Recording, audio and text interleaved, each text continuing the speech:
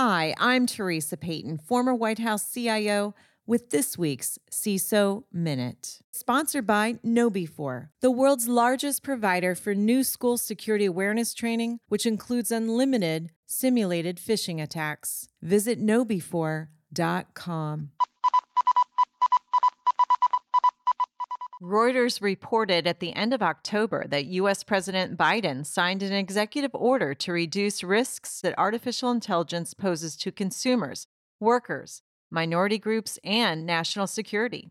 The order requires developers of AI systems that pose risks to the U.S. to share the results of safety tests with the U.S. government before they are released to the public. It also directs agencies to set standards for that testing and address related risks.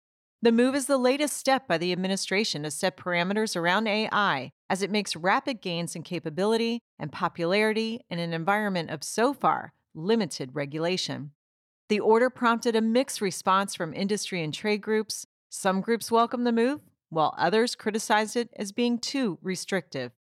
The order also calls for the development of best practices to address harms that AI may cause workers, including job displacement, and requires a report on labor market impacts.